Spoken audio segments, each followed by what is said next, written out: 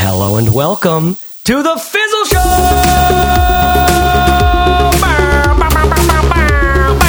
I'm a crazy man yelling very loudly in a house with lots of people in Ocean Beach, San Diego right now because I'm traveling with my family. You know why?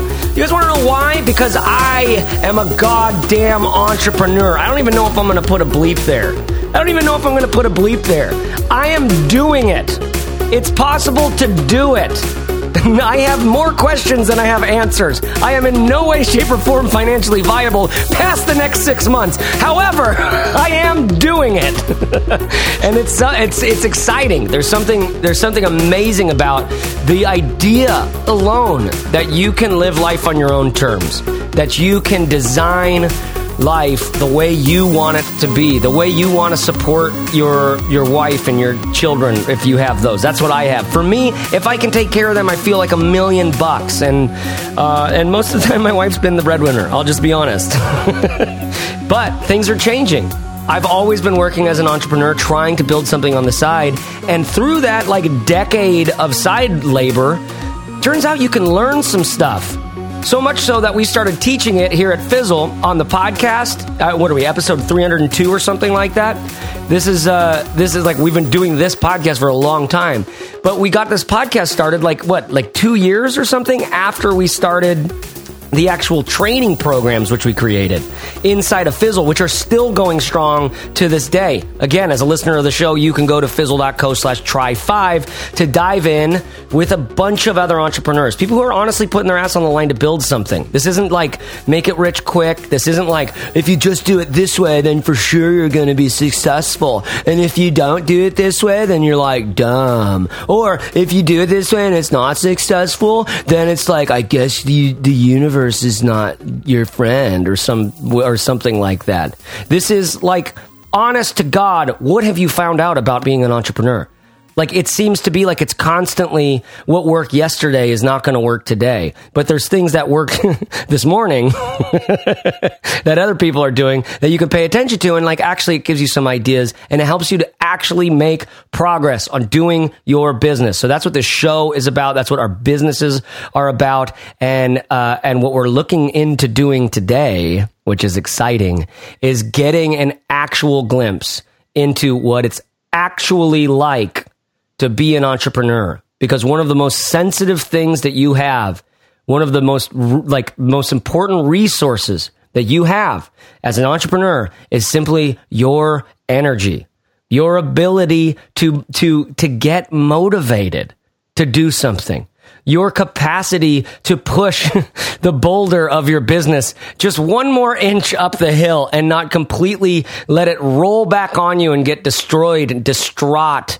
dissatisfied, completely listless, depressed. This is like when I go into sweatpants and Netflix mode, right? Which I've gotten really good at, by the way. Huge tip for some of you out there. Not all of you. Some of you. You're not like lying in bed watching Netflix enough. Some of you are doing way too much of that. But there's at least a few of you that if you did that more, you'd actually get a little rest. You'd actually get off your own back a bit. You'd actually like stop hating yourself a little bit because you feel somehow rested. I'm not going to keep going down that. This feels like it's turned into like talk radio. I feel like, hey, I feel like I'm on talk radio right now, but I'm not. The truth is, we have 3 people on the line with us today, and one of them is very, very special. Not only has he been around in Fizzle for a long time, not only has he had meteoric success through his own business and his own experience, but what we'll learn today is that you can go through a lot of successes in your life and still there can be things you haven't yet learned, and that there's another lesson coming, and the humility of continuing to learn and to figure out what's best for you is actually like, it doesn't stop. So first of all, let me say hello to my co-host, Corbett Barr. Corbett, are you there? Yeah, I am. I'm excited for today. I can't wait. All right. Love that. And then Aiden Fishbein. Hello, sir. Yep, hello. Deep in the closet. In more ways than one. And then our guest, Tom Ross. Tom, say what's up to everybody. What's up, everyone? This is surreal. Why is it surreal, Tom? it's surreal because I've listened to the show for years. So being on the other side of it is pretty crazy, pretty humbling. Well, yeah, where are you typically when you listen to the Fizzle Show? I've been everywhere, but wherever I was, I normally ended up giggling out loud and getting strange looks. Well, we aim to please. We do aim to please. So, Corbett, I'm going to let you set this up because this all came from a conversation that you had with Tom like a week ago. So catch the listeners up. Yeah, Tom and I were catching up because, as you said before, he was a Fizzle member way back in the day, one of our earliest Fizzle members. And Tom was also one of the most helpful, most contributory Fizzle members. I remember for a while there, he was basically offering to critique anybody's website to help them with design issues because he has a design background. And he had like dozens or hundreds of conversations with Fizzle members. And Tom and I were catching up just to kind of see what's new with him. It's been a while. And remembering how great it was to have conversations with him back in the day. And he told me a story during that hour that blew my mind. And I thought we needed to share it with the Fizzle audience. Oh, man, I am like dying. So like, before, do we have any sponsors for this episode, Corbett? I believe we do. And I'll text you that and we'll get to it in a bit. Okay. All right. Good. Because I kind of want to I'm just like, let's get those sponsors happy and red because I want to dive into this because when Corbett just says it's fast, I don't know what the details of this thing is yet, right? Of the conversation. I'm like literally learning this as the listener's learning it. So I'm so desperate to get into it and to stay into it. So Corbett, how do we start up the conversation with Tom? Yeah, Tom, where should we start? Because I love your story as well and the business that you've built. Tell people just for context, the business that you're running and a little bit about the history of it. Yeah, sure. So when I came to Fizzle, I was in a pretty bad way. If you guys remember, I'd been quite badly burnt in the business world. I was lacking in clarity and I've been through years of misinformation and bad advice and that kind of thing. So it took a lot of digging to find the good advice and find some good mentors, which was pretty awesome when I stumbled across Fizzle. But in terms of the business I'm now running, it's called designcuts.com. It's a little over 5 years old. It is a marketplace for designers to find like the resources and the tools that they use day to day. So when designers are geeking out over like having a real nice shiny font or like Photoshop brush or illustration to put on a mug or a t-shirt, like we sell all that kind of stuff to a global community of about 400,000 customers now, which is pretty fun. 400,000 customers, and you've built the team up to pretty significant size now. How many people are working with you? In terms of in the office, it's about 17, and then we got some remote people, so it's like around the 20 number now. 20. Wow. And you guys are based in the UK, right? Yeah, we're like south of London. That accent isn't just for fun. Yeah, it's a marketing ruse. It's not mutually exclusive either. I love it, man. So like, I mean, first of all, these are huge. This is like a huge, like I dream personally of having businesses in that space, right? Where it's like 400,000 customers, 20 employees. You're like somehow surviving in London town. And like, and it's like, it's a big thing that you've made. Like, I don't know. Do you feel the success of it? Does it feel like it's not as rosy as it might seem? What does it feel like to you? It's definitely not as rosy as it might seem. I mean, I love it. I freaking love it. It's my baby. The team are like a family now. The culture is amazing. So I love coming into work, but at the same time, the bigger it gets, the more you have to lose. And so being candid with you guys, I think every day, even on like the best day where everyone's celebrating, in the back of my mind, I'm like, but what if it all went away? Yeah. That feels like something that like, that even in our time having employees at Fizzle, when I was like actively involved in employee stuff, it was like I was realizing how much these people are actually believing in what we're doing. You know what I mean? And like, right? I'm like, dude, we just made this, like we're making it up as we go, right? Like we don't like actually have a mission from God. I just like have to make things feel like I have a mission from God. And I think that gets people into it. There's like, I think that's it. You make it up as you go along. Right? What is that? What is that like for you, making it up as you go along? It is. It's scary. I think that's the thing. When you're an entrepreneur, like a CEO, anything like that, you are the last line of defense.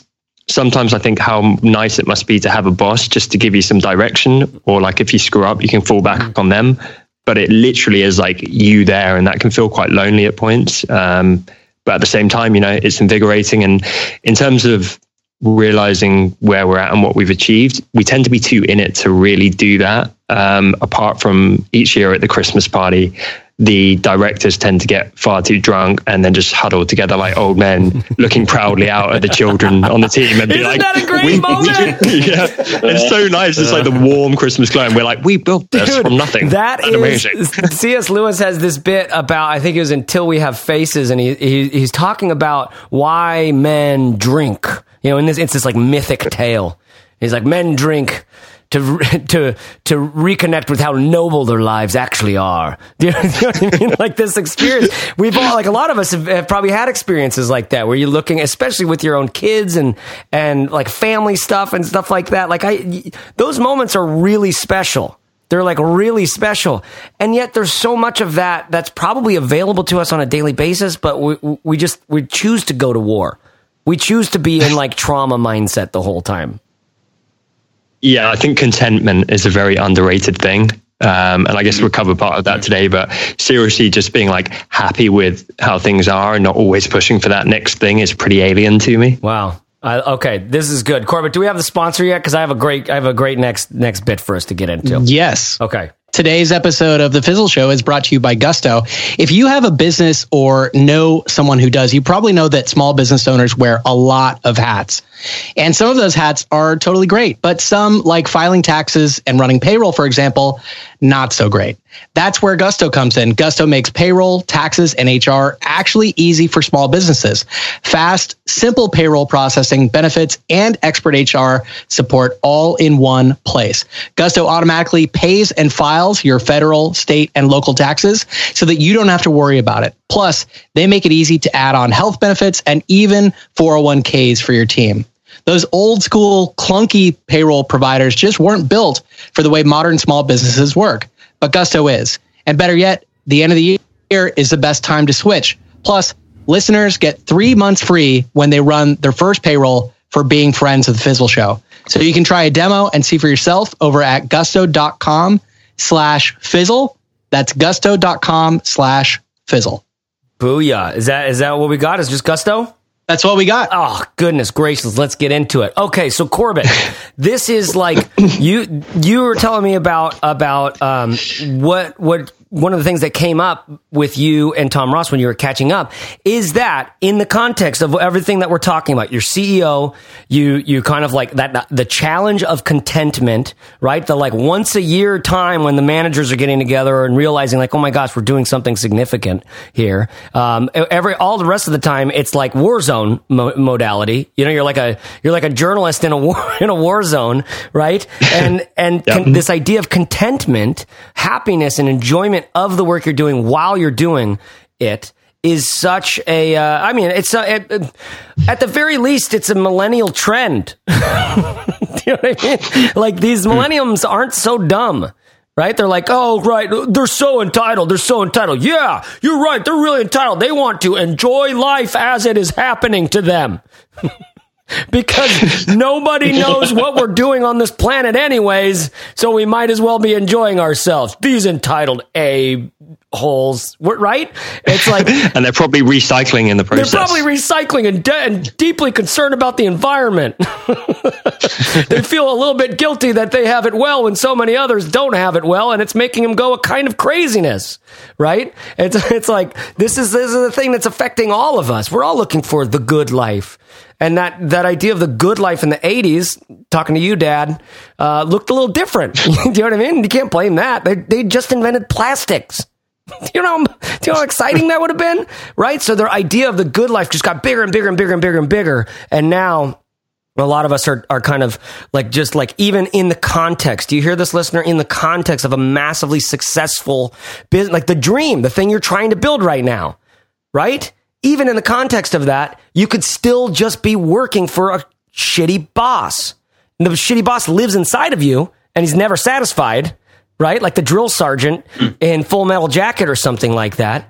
And at some point, you want to call into question that relationship because it's going to run you ragged, which now let's begin the story of then Tom went out into the world. and what happened, Tom? What happened? Okay, so after I left the Shire, I was like, right, head down. I'm going to do this thing. Legolas! So really, as I say, I had a lot of bad information over the years, and I got so much clarity from Fizzle. And I went into my next business, so started up Design Cuts at this point, and I just felt like I had so much more clarity. I was raring to go. I felt like I'd made so many mistakes over the years, and I was like, I'm going to start afresh with everything I know to be true now. And I don't know if you remember, Chase, you actually mentored me. I do remember. Personally. I won a contest or something. And we were jumping on, and that's a whole other story. But like, are you saying that your 400,000 customers and 20 employees is, in some small way, thanks to my involvement in a young man's life? Is that what I'm picking up here? Because I mean, I don't want to say you're a father figure, Chase, but in many ways. If you could smell me right now, I am fuming with life because this is all I've ever wanted to be for someone. But I do remember it very well. And I remember you being, this is what's such a striking thing, listener, is like Tom was just like every other fizzler I've ever met. You know?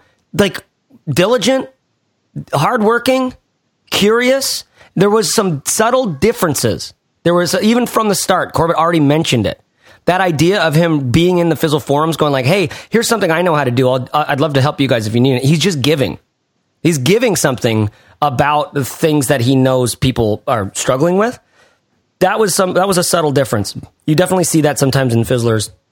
And I just don't think it's that much of a surprise that you're one of these that has seen a lot of success afterwards. Cause that's a kind of diligence in working.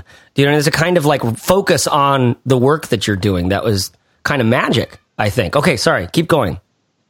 No, it's good. And like, I loved doing that. I still think back to that thread, and I feel like that was the inception point of helping people. Something really clicked where I'm like, I like to do this. And I don't want to like gush too much, but I do want to put out a public thank you to you and Chase. Like, it was massively pivotal. I can't understate. It wasn't even a minor part. It was a major part in like, you know, reforming my thinking on this stuff. And it really did give that clarity. So public thank you. Wow. That's powerful, man.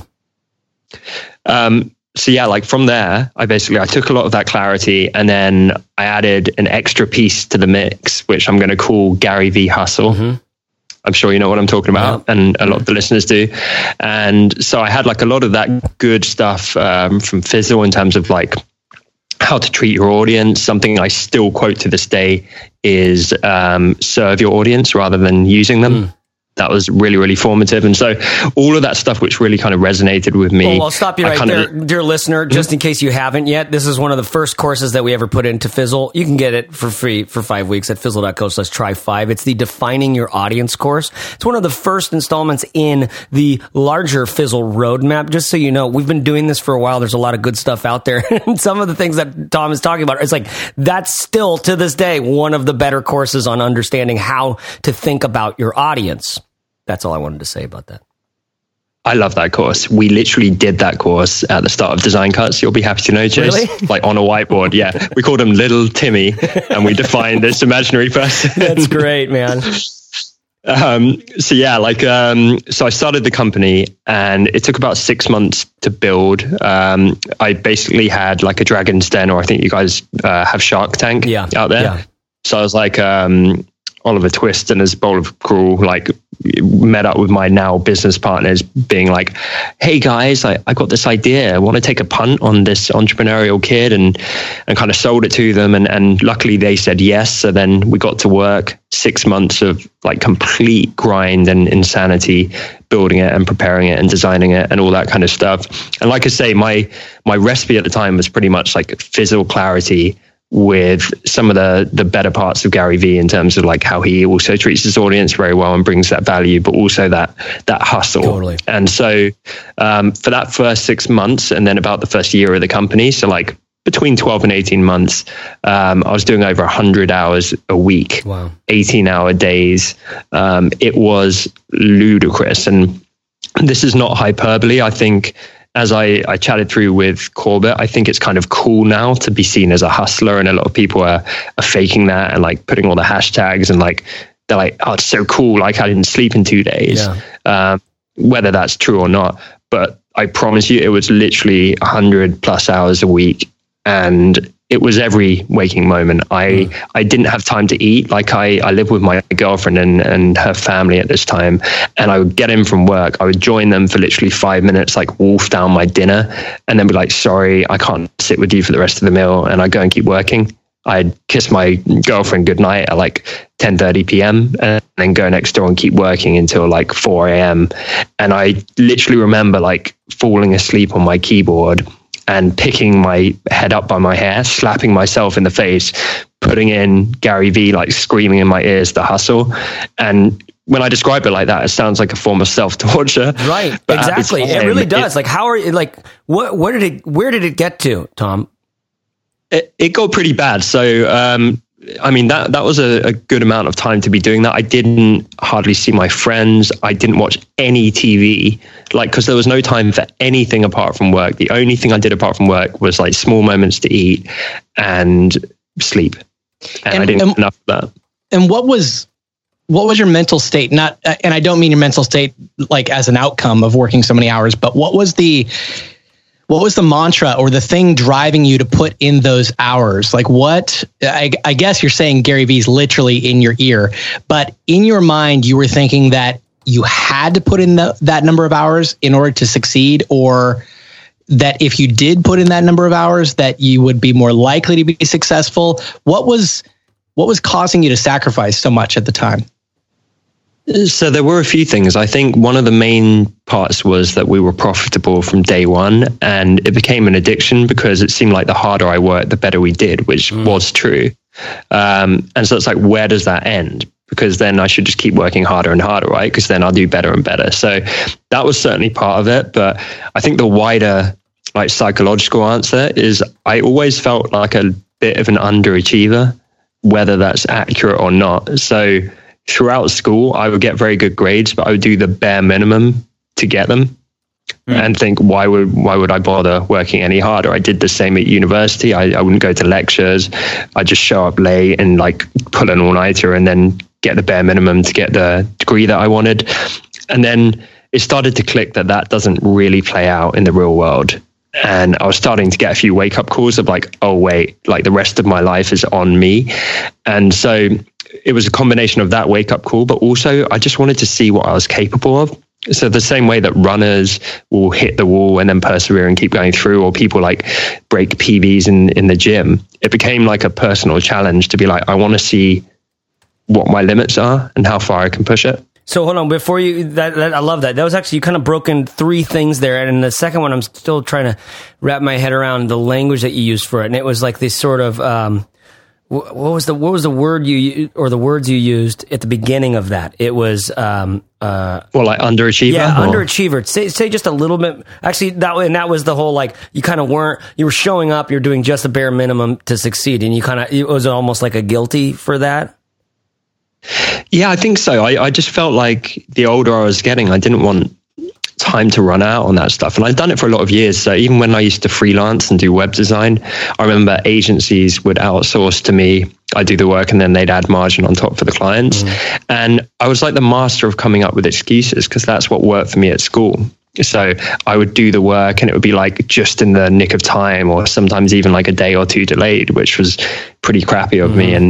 And I just come up with these excuses, but really it was that I was too lazy or I wasn't organized enough with my time. And I just left everything until the last minute. And so having gone through, nearly 25 years like that, I just thought, you know what, like, I feel like I'm better than this and I'm going to give this my all. Yeah, this is fascinating because you've even said it a couple of times, this like concept of like waking up, of just like, hey, like coming to the table, you said it doesn't really work like that in the real world, or that's not going to be satisfactory enough for yourself.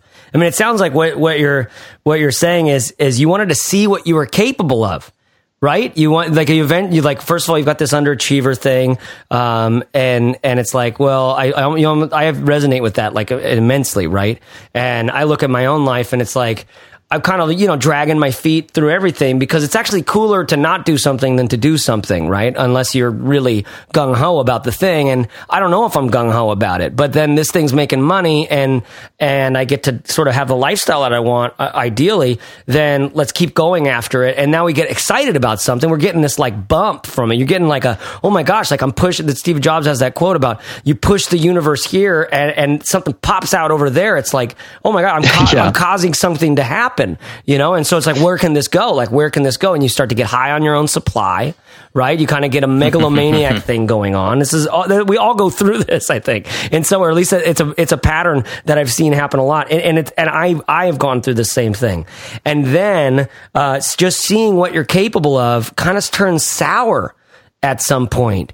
And I'm curious to hear what was that like for you when it was like, I mean, you just described a moment where you like peeled your face up off the keyboard and slapped yourself, right? Yeah. And shoved motivation into your ear and said, you have to work. You have to, right? Or whatever it is. Like, because if you don't, you're not a real entrepreneur, right? So that's genuinely what I thought. What is that? I think part of it as well, to be honest, is the beauty of doing the work. And I know you guys talk about this, but I mean, like in terms of the raw execution of it, I know for a lot of years, I would live in daydreaming and notebooks. I had so many hypothetical businesses and I would literally draw out future revenue. It would be ridiculous. It'd be like, well, if I just increase my membership count by 20% a month, I'll be a millionaire in 18 months time. And that's just, it makes no sense. That's not the real world. And so I guess that was also part of like the whole Gary Vee thing. And a lot of the stuff I was trying was very much like being in doom mode all the time, execution. And it was like a switch flicked because I was like, oh, like it sounds so obvious now, right? But it's like, oh, you mean if I actually like do the work and work relentlessly instead of just thinking about the work, stuff happens. Mm-hmm. But it really is like a gear change. And I think so many people just bounce around and live in their heads. And, even if they're doing the work, they spend a lot of time up in their head as well. And when you're in that work mode and that's all you're doing, you don't have time to bounce around in your head. You're just executing all the time. Yeah. I call that getting manifesty. Like there's a big difference between people who are getting manifesty in their life and people who are like really wanting to get manifesty in their life. And they've got journals and notebooks, they've got keynote presentations, and they've like, they've put the avatar, they've done story brand on this thing. Like they're really, do you know what I mean? Like it's like you could just do so much work about work and there's zero actual work that's gotten done. It's like the whole entrepreneur thing, right? Exactly. It's exactly the whole entrepreneur thing. And that's fine. I actually don't like no bad like that. I wouldn't wish being an entrepreneur on anybody. I just wouldn't. I wouldn't wish being a successful entrepreneur on anybody. It's not for the faint of heart. Like it never stops. Because even when you get the thing that you thought you wanted, it's always a realization that like, oh my God, there was this other deeper thing that I was looking for. Right. And now it's like, and then it's like, it requires so much wisdom. It requires so much balance because you have no idea what the market, what the world, what the economy, what commerce is going to do, right? But you're like signing up to go down the rapids in this little boat that you're going to make while you go. Do you know what I mean? It's like I wouldn't wish it on anybody. Just grabbing timber. Yeah. It's funny. Nuts. It's funny you say that, Chase, that you wouldn't wish it on anybody, but you can also say the same probably about a lot of other things that are impossible to achieve, so rewarding at the same time, like being an artist or an actor or any kind of creative pursuit. And I don't mean creative like artsy fartsy, but creative like you're doing something or even being an athlete or something. Yeah. They're so competitive and so difficult and you have to operate at such a high level and it's relentless, like you said, and you wouldn't wish it on anybody, but at the same time, wouldn't you kind of wish it on everybody? It's like, I don't understand people who won't admit their affliction. They won't admit the addiction they have to this, actually, to bettering themselves. Like I see us, I was just talking to, I swear to God, this morning I went down to the park to meditate, sit and blow some smoke. And And this guy came over and he lived right like on the house on that park for the last like 25 years. He was like, dude, when I first moved in here, this whole park was sand and like the water on high tide would come up to it. Now it's this huge, like, developed sports park thing. And he was like, do you want to know what, I swear to God, this is where the conversation got. It went to, do you want to know what God is? I swear, this is just what I attract in my life. He was long stroking his beard. He's picking up poop like it with a dustbin and stuff just because he's like, I need the exercise. He just walked around the park, picks up poop, and he has the exercise. And he said, do you know what God is? God is getting better every day. That's what God is. And in some ways, this going down the river, making the boat while you're doing it, that I call entrepreneurship, is way bigger than entrepreneurship for me. It's more aligned with what you were talking about, Corbett, living a creative life. And in fact, that's what Liz Gilbert calls it in her amazing book, Big Magic, which I still am, I vowed never to finish, but always be reading, because it's like the best toilet book. Right? Every time you read that in the morning, it's like, it takes what Stephen Pressfield did in The War of Art, and it just like, it like turns it into like a 50-course meal. Right? Stephen Pressfield puts out like a handful of very simple, great things to eat. They're like, oh man, just so good. And then Liz Gilbert takes and turns into this massive feast. But she calls it the creative life. That's what we're talking about. That's what we're wanting. That's what we're wanting to be. To both be productive and creative, and that would be sustainable, right? This is like this great, I don't know. It feels like what the modern human is really trying to optimize for. Is what it, and so I say I wouldn't wish it on anybody, but I also, on the back of my mind, I'm like, when are you gonna just admit that you're going through the same exact thing? Because we all are. Every one of us. I have to stop you. I think I have to beg to differ. The modern human is actually optimizing for minimum bezel size. What? We just need a better screen on our iPhone, and then everything will be good.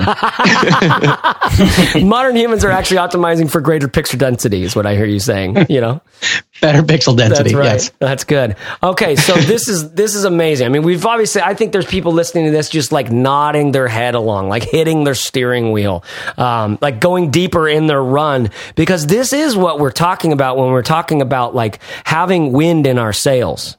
This is what we're talking about when we're talking about feeling like we're right where we're supposed to be in life. And this eventually ended up this nonstop working, this sense of, if I don't keep executing and doing, then I'm not a real entrepreneur. This sense of, if I just get 20% more membership every month, then I'll be a millionaire in 18 months. This sense of like, we can get more. What basically is going on is we're refusing to answer the question, when is it enough? Right? It's like, or what am I after? What am I after? When is it enough? What am I really looking for? Right? We're just kind of like, because and it's not surprising at all. The whole thing about growing up in modern world is like, you got to earn a living, man. You got to earn a living. You got to fight. If you can find a way to make life easy for you in terms of money, like you're one of the lucky ones. Right? And so it's like we have it on this pedestal. And then those of us who go like, look, that's the holy grail, and we go after it, there's all these insights along the way where we get disillusioned with the whole thing. And then what work becomes after that is a very different thing, in my experience. It comes more down to what Tom was talking about in the kind of seeing the beauty in the work that I'm doing, or almost the calling in it, or the rightness in it's almost like surrendering to what's going to come through me instead of figuring out where the opportunity is. It's realizing what's desperate, what I can't help but surrender to, which is more Liz Gilbert language. Again, Big Magic, highly recommend that book. So Tom, like, where did this eventually get you? This incessant kind of it's profitable from the start. So I might as well keep working, because that's a kind of motivation. I've also got this underachiever thing where I've kind of been asleep at the wheel for a while. Now I'm sort of coming online in a way and going like, I want to see what I'm capable of, right? But this leads to pulling my face off the computer keyboard and slapping myself to keep going. Yeah. Like just forcing myself to keep that going. Happened many times as well. That wasn't a one-off. It started spilling out into other parts of life as well. So it's like you become a man possessed, and in the limited spare time I have, I remember doing stuff like go-karting with my friends, and I never used to be that competitive, but suddenly I had to win every race. And I think what I equate it to is, have you seen that movie Limitless? Yeah. Like it's like that, but the start of it. Yeah. So where the world comes into color. And I've talked to my dad about this as well, because he's been an entrepreneur for 30 odd years.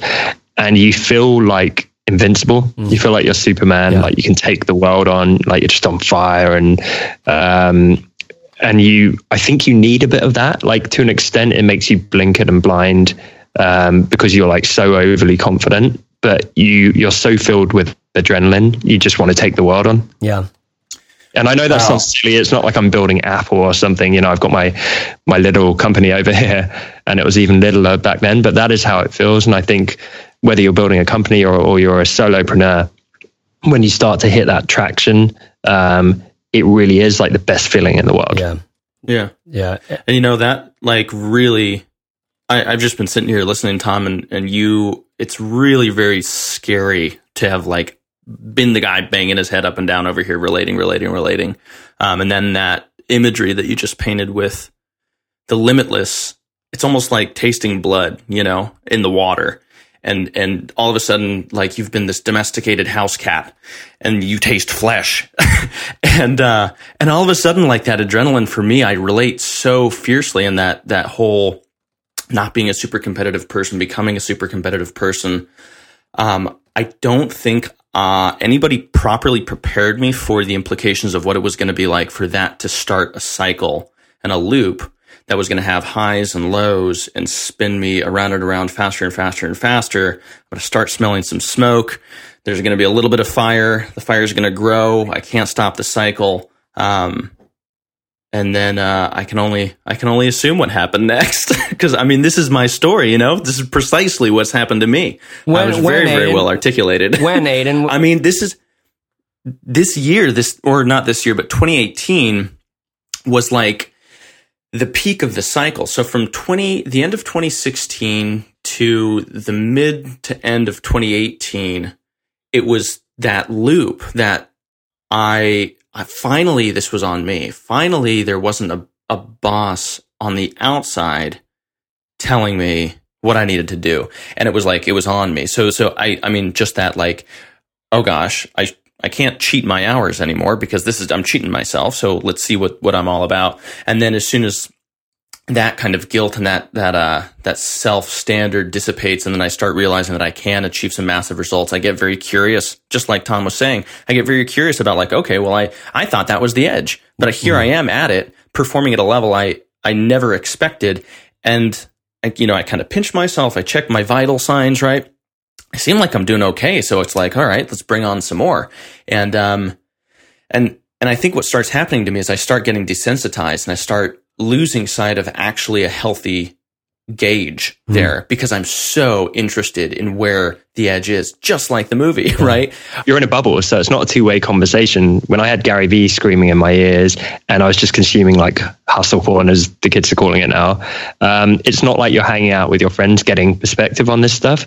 You are literally in this little bubble being a hermit, like killing yourself, and there's no one really there to pull you out of it.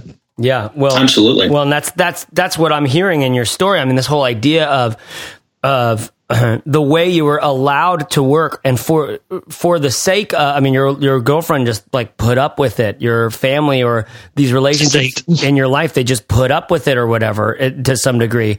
And I'm sure there was a lot of conversation. A lot of what you're coming to grips with this was due to the fact that the way that she was holding, space for you, or being in that relationship with you, or wasn't, or certain friendships or relationships. Like, it's like a part of what your own awareness of the problem being there is people around you constantly in tiny little invisible ways to you, because you're like a bull in a china shop, right? Just, it's invisible to you, but there's messages there the whole time, and you're just not picking up on it. That's what it's been like for me, is realizing, oh God, it's these relationships that when I am in tune here to the people that like matter the most to me, when I'm in tune with who matters to me, and then I am like, meaning just like who those people are, and then I'm in tune with them, like where are they right now? How are they? Do I know where they are? Do I know what they're going through? Do I know where they're tasting the blood in the water and having this appetite as well, right? Do I know where they are? Am I in relationship and connection with them? What I'm realizing is so much of my pursuit of success was simply because I didn't know that you could have good relationships. Do you know what I mean? That you could that a family relationship could be fun and like meaningful and deep instead of just constantly just trying not to make each other mad at each other. You know, it's just like constantly avoiding bombs going off or something like that. And now I see Melissa, my wife, and my son Aiden, and my daughter Etney as like, and then beyond that, also like my friends Corbett and Andy, and like guys that I just did mushrooms with this weekend and stuff like that. Like these really deep relationships, these meaningful friendships. They tune me up. They true me up, and my connection with them makes me. That's where I actually work out that whole, oh my God, I'm not alone. Oh my God, I'm not crazy. Oh my God, I am somebody, which I was always trying to get that feeling from the work, you know, from the success, I am somebody thing. I mean, no one wants to be one-dimensional. I remember at school, there was a guy in my year who got incredibly good at guitar very quickly because it was all he did. And he'd go home and he'd like practice arpeggios and just over and over and over again. But in a social setting, you'd try and talk about anything else and it would be like back to guitar. Yeah. And it becomes the same thing with entrepreneurship. Like if you're one-dimensional and that's all you've got, I pretty much like forgot how to talk about other stuff and right. And converse like a normal person for a while. Right. Because it's actually a fun arena. Do you know what I mean? It's really life giving. Like this is farming. There's the entrepreneurship is just. I'm convinced it's just farming. Do you know? It's like it's not a big complex thing. I mean, of course, it takes forever to learn. It takes a long time to learn. It takes a long time to learn how to farm. Not that long. You know, but you have to understand the soil. You have to understand the seasons. You have to understand when to plant, how to treat the seed so that it sprouts, like how to treat the thing throughout, how to, you know, and farmers are constantly navigating things as they come up. And there's a massive wealth of knowledge that a farmer has. The same thing with any experienced entrepreneur. It's just like watching a crop come up, you know? And so there is a massive amount of information to learn, but at the same time, it's just like, that's what you have to learn, dude. That's what you have to learn to survive. If you're living in the jungle and you're like, there's like a massive amount of animal sounds out there. There's a few you really need to know about. Like your ass is on the line. If you don't know the sound of a jaguar and whereabouts it is, if it's nearby, then it's like, okay, guys, guess what? Light the fire up. We got something to pay attention to, right? Or if you don't know the sound of your own health deteriorating. Exactly. Right? Yeah. Yeah, that was very much what happened next, unfortunately. So what started happening was I kind of had a bit of an ongoing cough, which I ignored through this process, and it started getting worse and worse. And there was a couple of podcast interviews that I did way back then, and I listened and I couldn't go like 15, 20 seconds without coughing. Whoa. Which must have been great for the guy hosting the podcast. And like I say, it just got worse and worse. And I remember after nearly 18 months of doing this to myself, I burnt out really, really hard. And I was just like a zombie. I couldn't even string a sentence. It was like I was just sleep deprived and drunk all at the same time. And I just crashed and pretty much went comatose for a day or two. And then I pulled myself out of it and thought, okay, back to work. That was weird, but let's crack on. And then the same thing would happen a few months after that. And then the same thing would happen a few weeks after that. And then a week after that. And then before I knew it, I was like, what's happening here? And I was just constantly burnt out. And then I thought that was the worst of it, because burnout, I'm sure you guys have all been through it. It's a horrible feeling. Like, you just feel in a pit of despair. You feel like depressed. You're like, what's wrong with me? You can't pull yourself out of it. You can't think your way out of it. And so I thought that was the worst. But then I started getting really sick, and I started literally like vomiting for 1 to 2 hours every morning. So I'd get up, go to the bathroom. Sorry, this is kind of graphic, guys, but I'd just start vomiting away and be like retching and just be horrendously ill. And I just thought, what the hell is happening to me? And I would start driving to work, and I'd be like vomiting while I was driving. So I'd have to like, I remember screeching over in busy traffic and having to like vomit onto the road, and people like bibbing their horn at me and stuff. Wow. I remember one time I had to like screech my car into a corporate car park by the side of the road and like run out and start vomiting in their car park. And a bunch of people in suits are like getting ready for the day, looking at me like, who's this druggie who's just... Totally. He's an entrepreneur. Yeah. What is he, in tech? Right. So like I was not well at this point, and so I started going into the office later and later because I had to get this like out of my system, quite literally, in the mornings, and then I just pull myself together and try and hustle through the afternoon. And it just got worse and worse and worse, and eventually, after seeing a few doctors, they told me that I needed to have an operation, like a stomach operation, and they diagnosed me with having a hiatus hernia. If you guys know what that is, it's like essentially where your stomach has slid up into your esophagus, where it definitely shouldn't be. And that triggers like a lot of horrible stuff like vomiting and so on. Wow. And they were saying to an extent, like they can be genetic, and sometimes they can lay dormant and not have symptoms that bad. But they said it had been exacerbated by lifestyle. Yeah. Stress and that kind of thing. And so I went and had the surgery, and I thought in my head I'd have it, and then they say like, oh, it's an 8-day recovery period, by which they mean like that's when you can potentially go back to work. I thought it would be like 8 days and I'm better. What they didn't tell me is it can have a really bad recovery period for that surgery. So for me, that was a little over 2 years as a recovery. And for the majority of that, I was unbelievably sick, like chronically ill. So I had the surgery, and I was like, okay, I'm doing all right. Like, the stitches are healing up. I'm going to go back to work. And then suddenly, as soon as I went back to work, it just started getting worse again. And I was like an old man. Literally, I was like an 80-year-old man.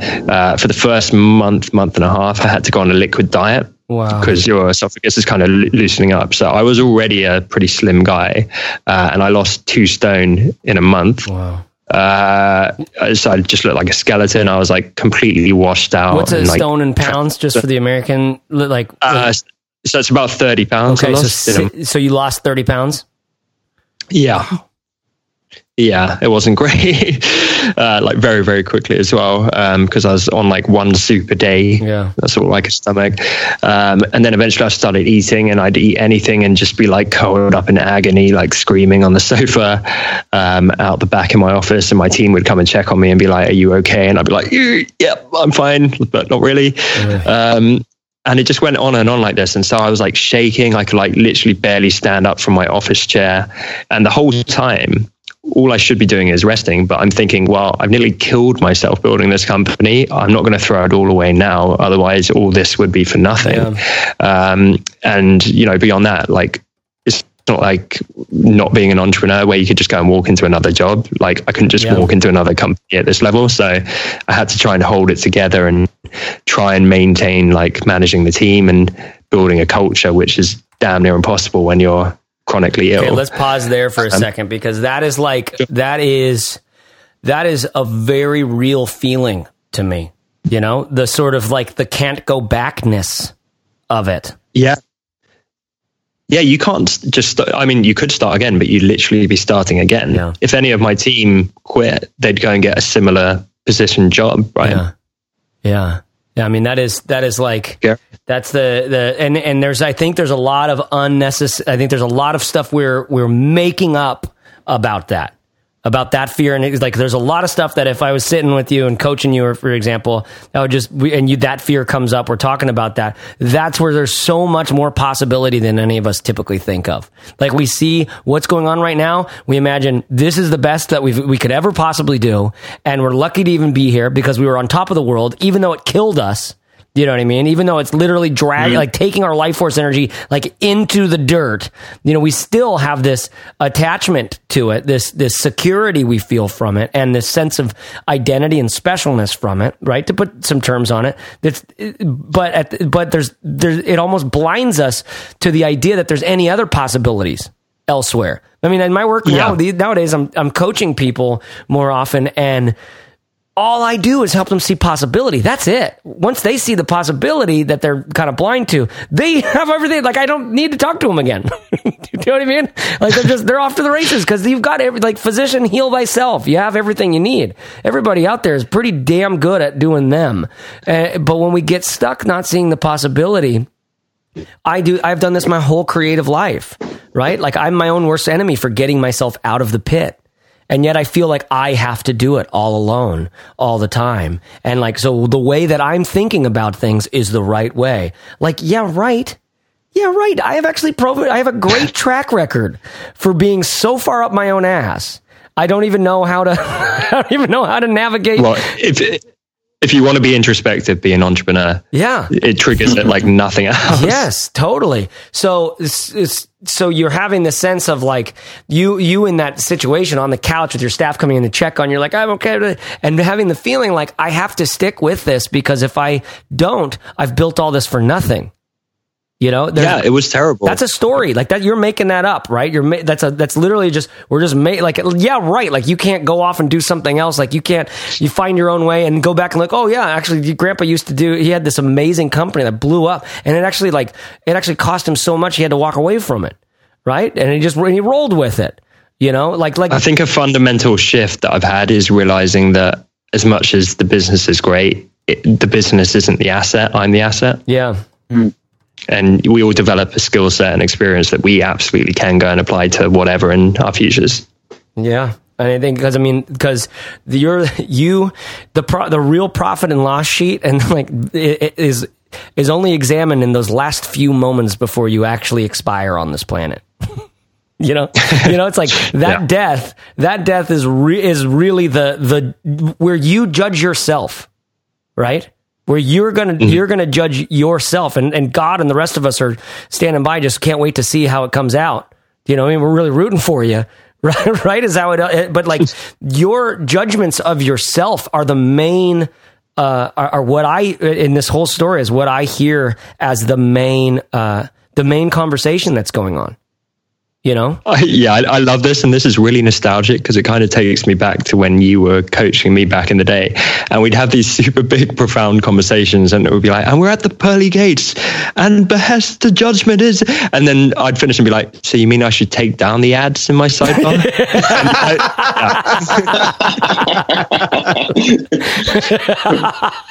That's rich. I missed that, man. That's rich. That's rich because now you're seeing that that you are the product. You are the asset. You're the only one that can catch how this is affecting your health, really. You're the only one that can catch what your gut's actually telling you. You know, you're the only one that can see if you're trusting yourself or not, if you believe in yourself or not, right? Or if you have to grind it out every single day because you actually don't believe in yourself and you're not going to believe it until you see it.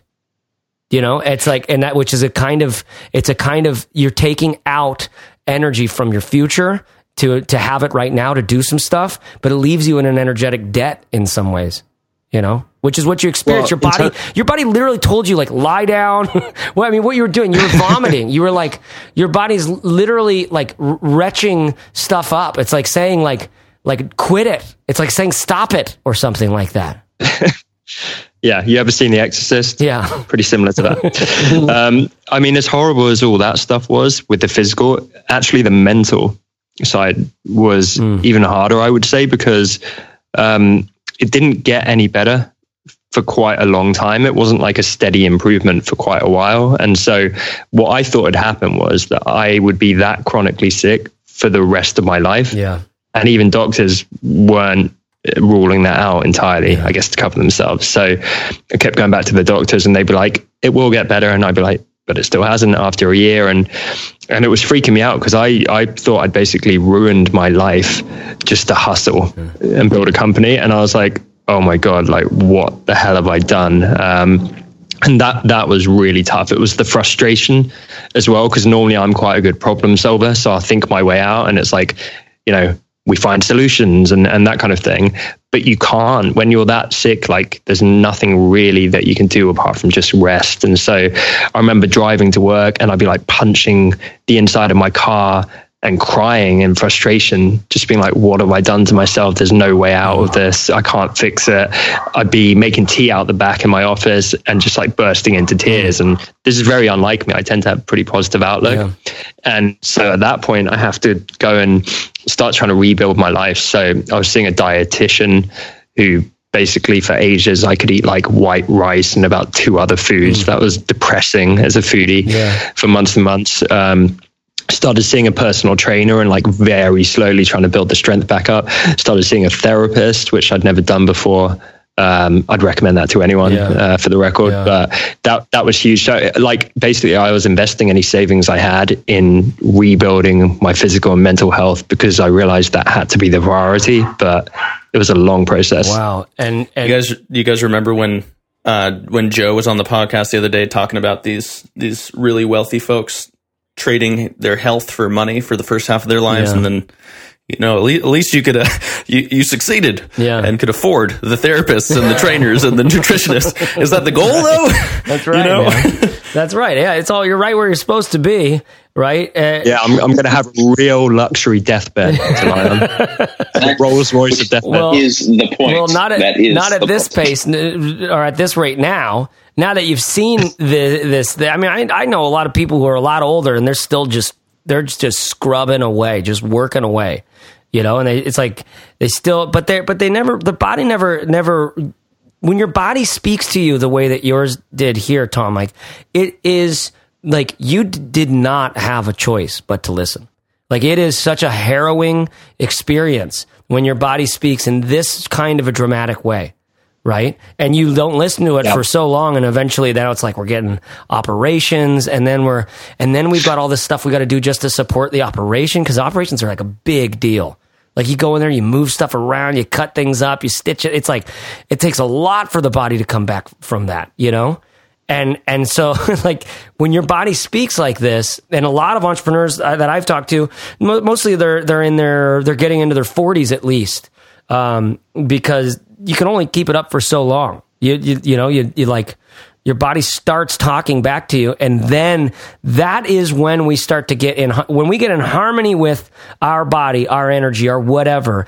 That's when we can really get into a rhythm and find a sustainable way of working where we're serving people, we're getting juiced up by serving those people, creating things that are interesting, pushing the art form further, pushing ourselves further in a way that's exhilarating, but isn't overwhelming constantly. That isn't a kind of, like almost elitism, like what you were talking about, the ambition. I feel that as well. It's like, I don't know. It's something about it is almost related to who, like how different from other people I have to be in order for me to be okay.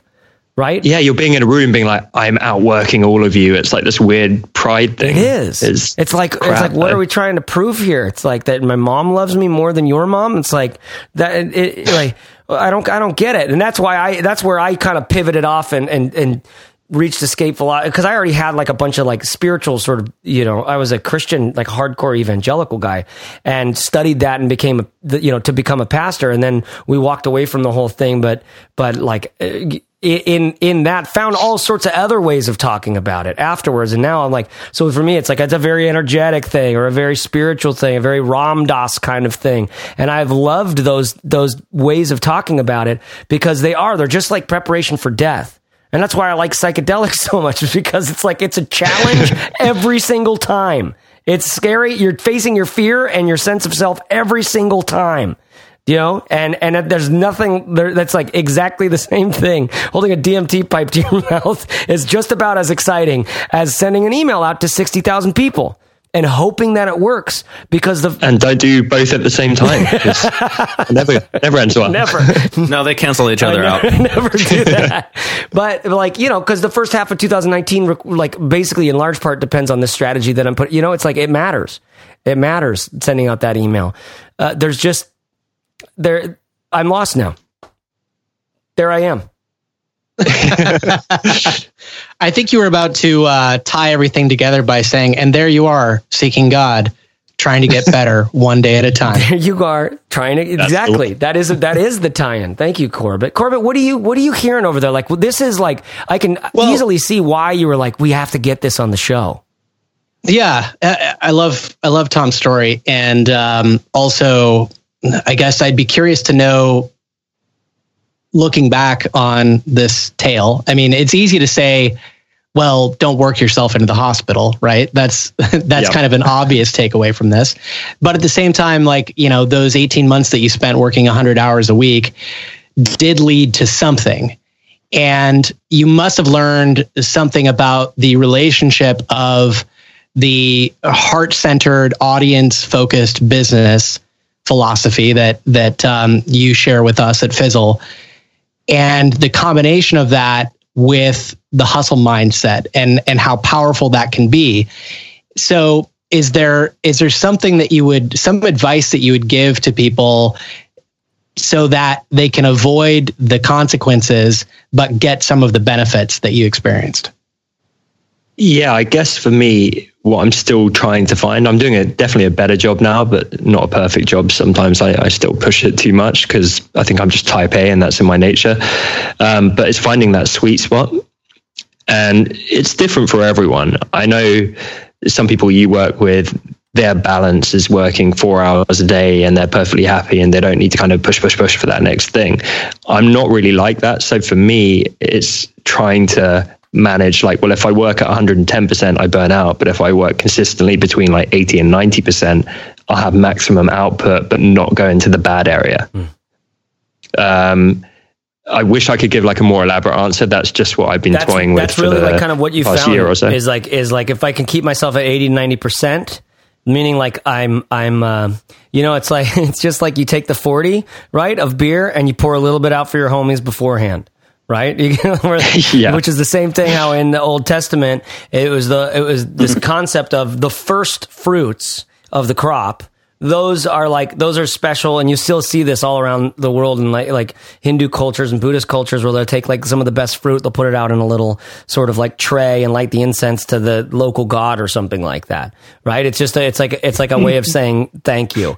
What I prefer is, you know, pouring out a little for my homies, a little more apt. The same sentence. 40s to fruit. Chase Reeves, ladies and gentlemen. But like, are you really finding that it's like one little trick is just as simple as that? Just like leave some in the tank. Yeah, exactly. Yeah. And everyone has a different number. So for me, I've worked out if I work about 12 hours a day, then I'm okay. The second I go into 13, 14 hour days and beyond, then I crash and really quickly. Right. And it's kind of like a silver lining because my body reacts so quickly. Whereas before it might take 6 months to react to the damage that does. Now it will be the next day. And I'll just feel wrecked and hungover. And I'm like, oh yeah, I shouldn't have done that. And so if I do a 14-hour day, I'll follow it up with a 6-hour day kind of thing. I'm curious, Aiden. So I have kind of an interesting. Yeah, go ahead. I'm kind of like, Aiden, what do you do? What do you do to manage this? Well, I think this whole conversation is pretty instructive because I think most. I mean, I'm even bold enough to say all super successful individuals have an experience with burnout like this. Maybe not as dramatic, but maybe pretty dramatic. Yeah. And I think this is one of the dangerous things of having kind of like automated coaches, is because they're not sensitive to when you're burning out. But I do believe in burnout, because I do believe in the lessons and the motivation that pain begets.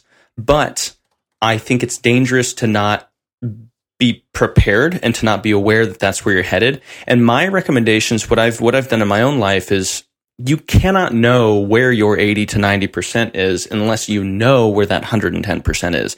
And if we say that 110% is the edge and 111 is off the edge, and anywhere between 100 and 110, you're really dangerously close to the edge, you need to have some experience getting to the edge. And I recommend doing that with a real life coach, right? Who can help you see when you're approaching the edge.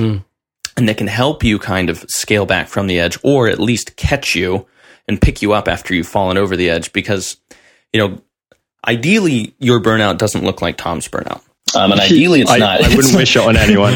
Right, exactly. I remember people talking about this, including you guys at Fizzle, who would be putting red flags up and be like, you don't want to burn out, man. And my business partners would start saying it. But when you're in this mania, it's like you're some entrepreneurial coke fiend or something. You're like, screw you guys, I can do it all. Like, I'm not going to listen. And so people can really articulate very compelling arguments why you shouldn't be doing it. But when you're in that addictive spiral, it's just like a drug addict. Like, you're not going to eat their warnings. Yeah. Right. And so the way I would argue, and this is exactly parallel to drug addiction, for somebody like me that is burnt out at 105%, but didn't learn the lesson and is burnt out many times, trying to figure out how to cement the lesson in, I don't think you, Tom, are going to need more than one experience like this, right? So and this is kind of, I don't know what the mixture is or the recipe is, and I can't prescribe anything. I think it's very individualized, but not a dramatic burnout will probably result in you having to learn the lesson a couple times or have the experience a couple times before the lesson is fundamentally and permanently cemented. So the more pain, the more change, and the faster change typically, but I'm not definitely advocating for that kind of health. I guess I'm just saying retrospectively, experiences like these are absolute assets. It's never a good idea to strive and go forward trying to have experiences like these, in my opinion, but gosh, they're just gold nuggets when looking back. Well, and if you don't look at it that way after you've experienced something like that, I mean, basically you have to learn to look, Tom has to learn to look at this with gratitude. Otherwise, it's going to turn to resentment, and resentment and bitterness just breeds more of that, which is the chip on the shoulder that was there in the first place, right? And so it's like you get into a place of humility and real weakness, and you experience your own mortality in this intense sort of way where you go like, geez Louise, what is important in life? Dude, that old guy who came up and talked to me about God, he just had a stroke and a heart attack on the same day about 2.5 months ago. Right? And that's a bad day. He's 72 and he's like, I got to pick up this dog poop just because it's like it's out here and I need to exercise. He holds the shovel. He's like, shovel's about 2 pounds. This dustbin's about 1 pound, so it's good for me. but he's like, he's like 72. He's like, he came over to talk to me because he was like, I wonder if I have anything I could share with that young guy over there who's meditating and trying, like he's working on his life. He's like reminding me of me. Right. And he's like, I'm dying. That's what I know now. And he's got this profound fear of that because he doesn't know when the next heart attack's going to come. So he's like working on his diet and working on, he wants to keep it going. Now, all of a sudden, Tom wants to keep his life going. Do you know what I mean? It's like now Tom goes through all of this and now all of a sudden it's like, wait, I want to keep my life going. I want to keep it at a level. And now you're in the dialogue with your own sort with a little more humbleness is what I sense. I don't know if you guys find this, by the way, and I don't want to speak like ill-informed about proper mental health. Like my oldest friend is bipolar, and so I realize that I'm not manic depressive, but I feel like a kind of lesser version of that is inherent to an extent in entrepreneurship because you get these bouts of mania followed by depression, and it's like this endless cycle, and so. You feel like you don't want to quell the highs, but you have to because they're going to lead to bigger lows. And that's in everything. Like even this weekend just gone, I'd had man flu for a week. And I don't know if you have the same thing, but when I come out of the flu, I feel so energized because I'm like, I'm back to my normal self. Yeah. And so rather than like taking it easy on that Sunday that I finally felt better, I got about 50 things done around the house. I was like, turned the house upside down and went proper like manic with it. And then did the same thing, like diving back into work. But I just have that little voice now where it's like, I need to calm down a bit. I could stay up until like 5 a.m. arranging everything and doing everything, but I'm putting myself to bed because I know the road that takes me down. I think for me, when you're talking about, your strategy is like just being at 80, 90%, just watching it. It sounds like you're just watching for when we're revving a little high. I personally have dealt with I think at certain points in my life, I could have been easily diagnosed with bipolar stuff because of the depression and the mania, just the way that it was flipping back and forth. And I was kind of a slave to whatever mindset I was in, whatever modality I had at that moment. Right. But I wasn't staying up like multiple days. I only did that once. I only did that once. Was that the mushrooms That again? was the MDMA. But the thing that I'm like, the funny joke before we got on is I was like, dude, I just talked to a guy about God in a park and I'm drinking 3 beverages. I've got a pu'er tea with like a fancy chocolate built into it. I've got a soda water and I've got bone broth with ashwagandha and like mushroom powder in it. Like, it was just, I thought you were kidding. No, You're actually drinking I those? really drink, like every morning I have this like primal, I don't know, primal mat or whatever, like this chocolate collagen drink. And bone broth and collagen are like really good for you. And it actually tastes great. It's like a chocolate milk, hot chocolate milk. I add some mushroom powder. I add some ashwagandha. If I have other stuff around, I'll just add that in too. You know what I mean? I'm finding that thinking, being more intentional just about my diet stuff, just using that as an example. I'm not saying ashwagandha and all this crap is meaningful. I'm just saying it's meaningful to me just because it helps me stay in that mindset of like, I can only give the energy that I have. That's it. When the day's done, like I know it's going to be done because I'm going to be like, I'm at the law of diminishing returns at this point. And when I know what to work on, that's when I work on what needs being done. When I don't know what to work on, that's when I do all sorts of work about work, get all sorts of distracted, and I end up the day feeling like I didn't produce anything meaningful. And that feeling right there breeds a kind of insanity in me over time. And it takes me from my kids, it takes me from my wife, and it makes it so life is less enjoyable. So when I think of the managing the 80 to 90%, all I think of now is what am I pushing towards? What is the outcome I'm going for? What is the thing that I'm committed to have happen? And I'm going to be proud of myself if I get that done. And sometimes that has a timeline associated with it. Sometimes it doesn't. A lot of times it's just like, hey, I'm making serious reviews of products that are on the internet that are an option that I just happen to have. Like that's what I'm doing right now. And I can take that seriously because there's, about 40,000 guys out there who are going to enjoy when I take that seriously. Like they've shown that they'll enjoy when I take that seriously, And so I'm like, okay, like I guess I get to do that right now, right? And then you have calls, or you're pushing through other things, working on the website, having coaching clients that I have now, and stuff like that. So it's like whatever the job to be done really is, it's really focusing on that thing to me that helps me to energize enough to get that done, and then I'm done. Then I have to be done. That's when I go sit in the park and talk to an old man about his death. Right? You know what though, Chase? Like what I struggle with is when is it done? Because I can apply pretty much limitless potential to anything. That's very clear from your story here. That the one question you're asking, or that the whole world seems to be asking you, is when is enough enough? But when's it done? And it applies to anything. So Corbett, you alluded to, what is a combination of like the Fizzle community building and hustle. That could be something like, how deep can you go with your customers? And I'm a believer, like, very deep. You should provide ridiculous value. I did a lot of what you guys taught, like jumping on one-on-one calls, messaging all my followers. I love to do that, like message everyone who follows you and be like, thanks so much for following. Like, really appreciate it. I'm not selling you anything, but like, let me know if I can help with anything. That's great. But when you combine that kind of caring ethos with hustle, suddenly it's okay, so I'm going to stay up all night messaging 500 people. They're all going to start getting back to me. I'm going to start video chatting. And for them, it's one conversation, but for me, it's 500. Yeah. That's the stuff where it's like, you can always go more. And I truly believe that most people are far too pushy and salesy, like all the, bad advice in internet marketing. I think that sucks. So I'm pushing these days much more towards unscalable marketing. Yeah.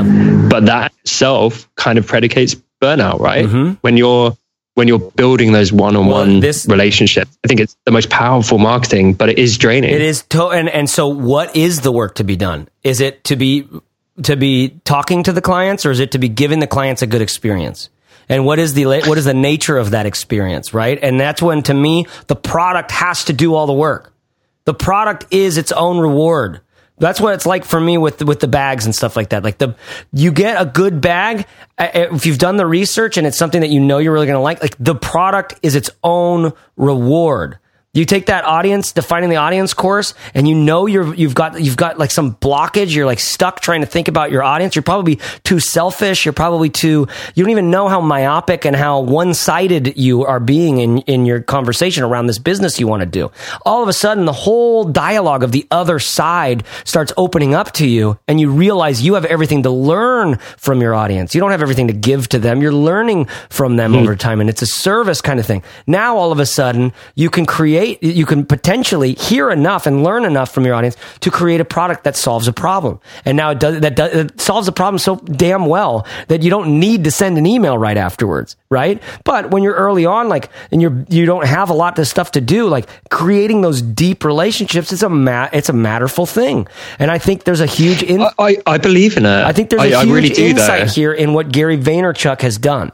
Because that's kind of like his famously, that's kind of where he's started, is just that kind of interaction, that kind of stuff. And now watch what he's done. He's made himself a media entity, and he's constantly sharing now, but he's doing it with everyone. And it feels like he's talking just to you in some ways. And so much of that on-camera stuff is actually, he literally is a reality TV star. Right? He has a reality TV series. And in that reality TV series, he's actually talking to a lot of people who have questions just like you have as they're building something. Right? And so he's morphed that model very naturally and very, very brilliantly, as far as I can tell. So there's actually more possibility for how you do it than sending onesie-twosie emails, because you're looking to create the impact and the connection. You know what I mean? Yeah, to be honest, I love both sides. So this is something I'm doing with our team right now. I want to push both. So in terms of the product, that should be on point. You should get great product market fit. You should push that. But at the same time, I love the one-on-one interactions. What I don't like is the space between. So when I see my team responding to the same question 60 times, I'm like, okay, that's a waste, and that's very reactive. So that's the bit I try and eliminate, and then I push harder on both sides. So to give you an example of this, it would be like, we keep getting the same question, so why don't we invest time to fix the problem so we don't get that question? And if we can't do that, why don't we have a compelling support hub where customers can help themselves? Which to me is the product. Which is easier. Again, you're in the product. Again, that's in the product. The whole product ends up growing and getting bigger and better. And I think that's there's a Mr. Miyagi and the bonsai tree in that. It's a being with. I love the time. The time that frees up is so powerful, because then I say to my team, I'm like, great, I want you to have half your day freed up, because now go and befriend those 10 customers and discover that one of them is obsessed with pugs, and and post them their perfect pug poster that you found on eBay as a personalized gift. That's the stuff which I live and breathe. That's the marketing which I enjoy. What I don't like is that reactive kind of inbound stuff. So for me, yes, it's make the product as good as possible. But if you're interested in that kind of hand-to-hand combat of that unscalable marketing, I believe in it. And I think you can scale it with a team and with people. I'm happy to pay people to sit there all day and be best friends with our customers. Yeah, and that's really the Tony Hsieh, the Tony Hsieh model, the Zappos, his book was really great about that. He was delivering happiness. Yeah. It seems very aligned with that. Okay, we got to pull this to a close. But before we do, Corbett, I want your take. I want your hot take. I want your rich tip on.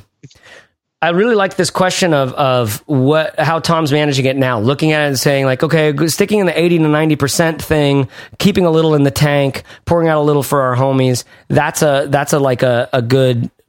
good way of looking at it. For me, it's thinking through just a job to be done, really brutal clarity about what we're really specific, what is very next. And I think I learned that from you, Corbett, just getting clear about what we want to do and then doing that. But I'm curious, this place where Tom is, you've been in places like this before. What is it? How do you think about managing your energy and your tasks and not burning out? What's the way you think about it? I have a similar story to Tom's. I didn't have a 2-year-long recovery period, but I did end up in doctor's offices and with some significant health issues, because I was at the office until 1 a.m, night after night after night, and pushing myself to the max. And I also have done that in the consulting world quite a bit. So I think that where my story and Tom's differs is my first experience with working 18-hour days was in the context of working for someone else, doing something that I really didn't care much about. And so I was able to associate not liking the outcome with not liking what it took to get the outcome. Whereas for Tom, he had this addictive thing that was the more time I put in, the more results I get for myself. And I think that's a really hard lesson to learn. It was, I think, easier for me to learn. Now, at the end of the day, we all have to kind of decide what our lives are about. And I think it's okay to sacrifice for a period of time to get some sort of result that will benefit you for the rest of your life, or for at least a long time. I mean, if 30 years from now, Tom is a multimillionaire and he looks back at those troubling few years when he was working too much, he'll probably be able to write that off and say, I probably shouldn't have worked so hard, but at least my life has turned out in this wonderful way that I was hopeful for. Now, if he looks back and sees that he did that and then recognizes that it's a pattern and that he dedicated his entire life to work and has regrets over that because he didn't find out what his life might really be about besides work, that could be a problem. So I think there's a lot more to learn from this. I think there's a lot of existential questions that you need to have, not just about burnout, but also about what am I doing with my life, and what am I going to look back on my deathbed, like you guys mentioned earlier, and be thankful for. And we've heard time and time again from people that it usually isn't work. Now, I am a big believer that work is a very important part of life, and I hope to be able to do it for the rest of my life. I don't want to just retire and kick up my feet. So my personal philosophy is, like Chase said, or like the gentleman with the long stringy beard said, I just want to be able to do this every day and get a little bit better at it. And so for me, that means I work 7 or 8 hours a day, and that's good enough for me because I want to be able to do this for the next 40, 50 years. Yeah, I love that. Some deep wisdom from Corbett Burr, the firmest entrepreneur at Fearsel.cur. So Fizzlers listen out there, people listen out there, like there's the journey that you're on to build your business it probably matters. It certainly matters as much as you think it might. And it might even matter way more than you think it does. Because as you're building this raft going down the rapids, you meet other people who are doing the same thing. You're learning about what reality actually is. Like you're learning about who you are, or what you're actually on this planet for. Like at least, your best guess at that. And all of those things contribute to a human feeling a kind of meaning in life. Feeling a kind of like great gratitude for just being able to be here and to experience these things. When I think of that, I just think of my daughter. Like she's just this beautiful. She's like, how does anybody so adorable? How does that even happen? Right? I'm just lucky I get to see it when I do get to see it. And we celebrate you guys out there trying to build your business in whatever way that you're doing it. And you're not guaranteed crap. There's actually this great course in there. I think it's the Fizzle Mindset, where Corbett and I did this like real moody, like you're not guaranteed this, you're not guaranteed that. Like with 2 cameras, like I split it down the middle. I had a fun time making that. But it's real, it's legit. It's like you're not guaranteed. And so, I hope you dance anyway, right? This just turned into a country song, but I mean it. Like, I hope you dance anyway, because I think that's what we're all here actually just reveling in the fact that we A, get to try this, B, it hasn't killed us yet, C, we're still doing it, right? D, we actually have a ton of opportunity and potential for the future. The future's wide open. It's not closed down for us. It's open, right? Because why? Because we started working. That's it. We learned about work and we started doing it. Right? So you're right where you're supposed to be, Fizzler. Tom Ross, I can't thank you enough for coming on and sharing this story. Where can people find you in particular and your business in general? First of all, thank you again, guys, for having me on. It's been such a pleasure, and it's honestly so crazy after being such a long-time listener of the show. I would say the best place to find me would be my Instagram, which is Tom Ross Media.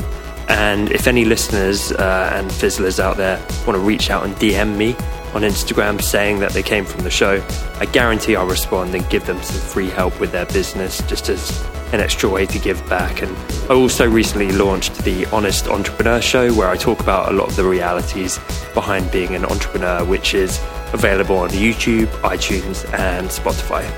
All right, man. That's awesome. Tom, thanks so much for being so candid, so open and honest with us. We really, really appreciate hearing your story.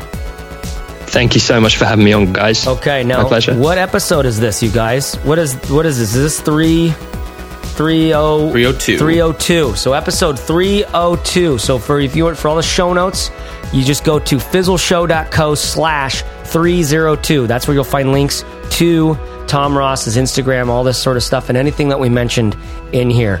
And while we're at it, let me just say Bird Box on Netflix, The Kaminsky Method on Netflix. Oh, The Love Me When I'm Dead on Netflix. Please add all those to the show notes. Great things to be watching. Oh, Marie Kondo's new show on Netflix, The Magical Art of Tidying Up. You guys get into it. There's so much good stuff out there for when you're not hustling. Feed your brain. Feed your brain. All right, guys, find care, take care, serve hard, and dig in. Thank you for listening, and we'll talk to you next week on The Fizzle Show. Bye-bye.